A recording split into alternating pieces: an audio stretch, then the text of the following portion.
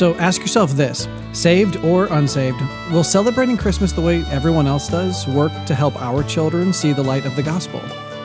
Welcome to Truth, Love, Parent, where we use God's Word to become intentional, premeditated parents. Here's your host, A.M. Brewster.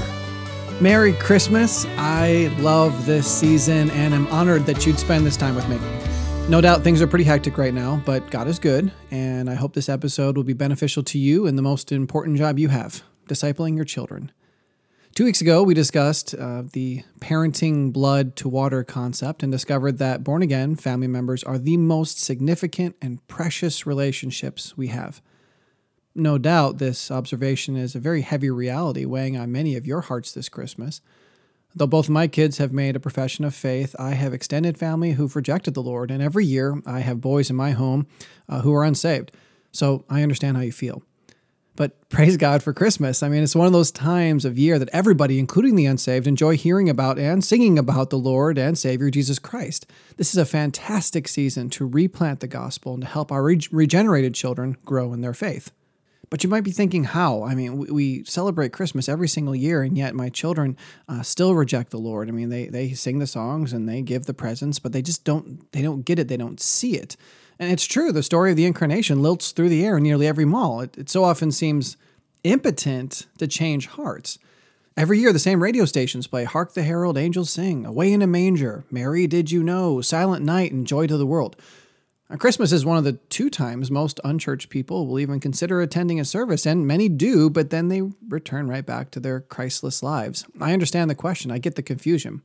And that's why we need to ask ourselves this. Saved or unsaved, will celebrating Christmas the way everyone else does work to help our children see the light of the gospel? I don't believe it will. And I'd like to share with you one small little addition you can insert into your family's Christmas celebration this year that may help your children have a more realistic understanding of the baby in the manger. And for those of us who are already following Christ, it can be yet one more reminder of the significance of the incarnation. So by all means, put up the tree, wrap the presents, watch Home Alone. Take as many days off work as you can and spend lots of time with your family. And if you haven't heard it, check out episode 8 about making your family time work better, because that's what we all want more.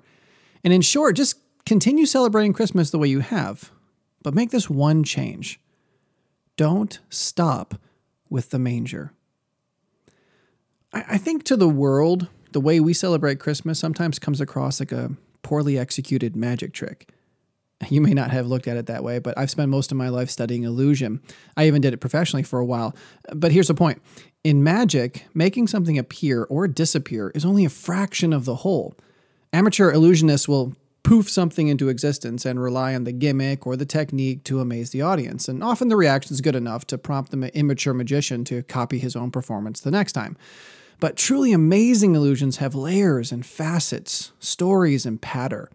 The gimmick or the technique is merely a small part of the intended performance. Now let's apply this metaphor to Christmas. First of all, I am not saying that the virgin birth was a gimmick. It is true that Christ came to this earth in a stunning display of divine power and wisdom when he was born to a virgin in fulfillment of ancient prophecies. But it was only the opening act of God's heavenly story. Jesus Christ didn't come to this earth simply to be born into a virgin in a stable. He came to live a perfect life and purchase the redemption of the human race. The virgin birth merely substantiated his coming and set the stage for all that was to follow. But unfortunately, we don't celebrate that during Christmas. We leave the rest of the story untold until Easter, but by the time the less celebrated Easter comes around, most of the world has moved past the Nativity and can't really see the connection anymore. Here's what we all need this Christmas. Add the rest of the story. Open with the birth, but take time to point to the separated life he lived. Had he not devoted himself to perfectly obeying the Father, he could never have borne our sin on the cross. And had he stayed dead, he could never have redeemed us from Satan's grasp. But that's exactly what he did. There's a purpose in the Nativity. It was the opening act of the Lamb's preparation for slaughter. Yet when our celebration stops with the manger, we find ourselves just worshiping a baby, not the Savior of the world, not the great I Am in human form. I believe this may be one of the reasons the Roman Catholic Church has put too much emphasis on Mary and given her a status she would never have had, nor would she have wanted, by the way. When we focus only on the virgin birth, it becomes easy to admire and revere and follow the adults in the story because it's hard to relate to a baby.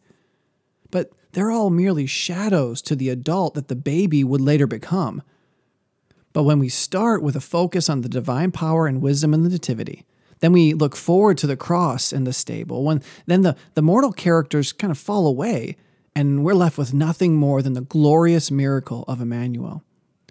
If you'd like to focus your family celebration on more than the manger this year, I'd encourage you to do these 4 things. Number 1, get a family-oriented Advent devotional and go through it in the days leading up to Christmas. Paul Tripp has one I thoroughly enjoy, and he shares it for free on his site. I'll go ahead and I'll include the link in the description here. Number 2, on Christmas Day, read the Christmas story. Most people enjoy the one in Luke chapter 2, verses 1 through 20.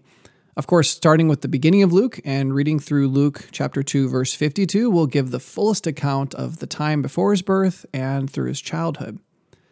The number 3, between the 2nd and the 12th days of Christmas, that's the 26th through January 6th, you can dip into the Gospels to see his life, death, and resurrection. You could actually just read 2 chapters a day for those 11 days and finish the entire book of John. And then number 4, if you really want to help give your family a different focus this Christmas, to see the complete picture of who Jesus Christ is and why he came to this earth, one other thing you can do is join our social media campaign that we're calling More Than the Manger. You can hashtag it, share it, post it, and promote it. From December 26th through January 6th, Evermind Ministries will post at least once a day on our various social media accounts about hashtag More Than the Manger. Follow Evermind Ministries on Twitter and Facebook, Pinterest, and Instagram, and spread the news to everyone you can. We've even created an image to go along with this campaign. You should be able to find it on our social media sites or at evermindministries.com. I hope your family's Christmas will be a time of drawing closer to the Lord and closer to each other as you look at the real purpose he came to this earth, the full picture. He didn't just come to come. He came to live and to die and to raise again.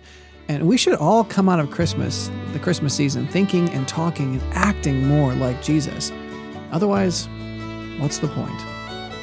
Truth, love, parent is part of the Evermind Ministries family and is dedicated to helping you become an intentional, premeditated parent. Join us next time as we search God's Word for the truth your family needs today.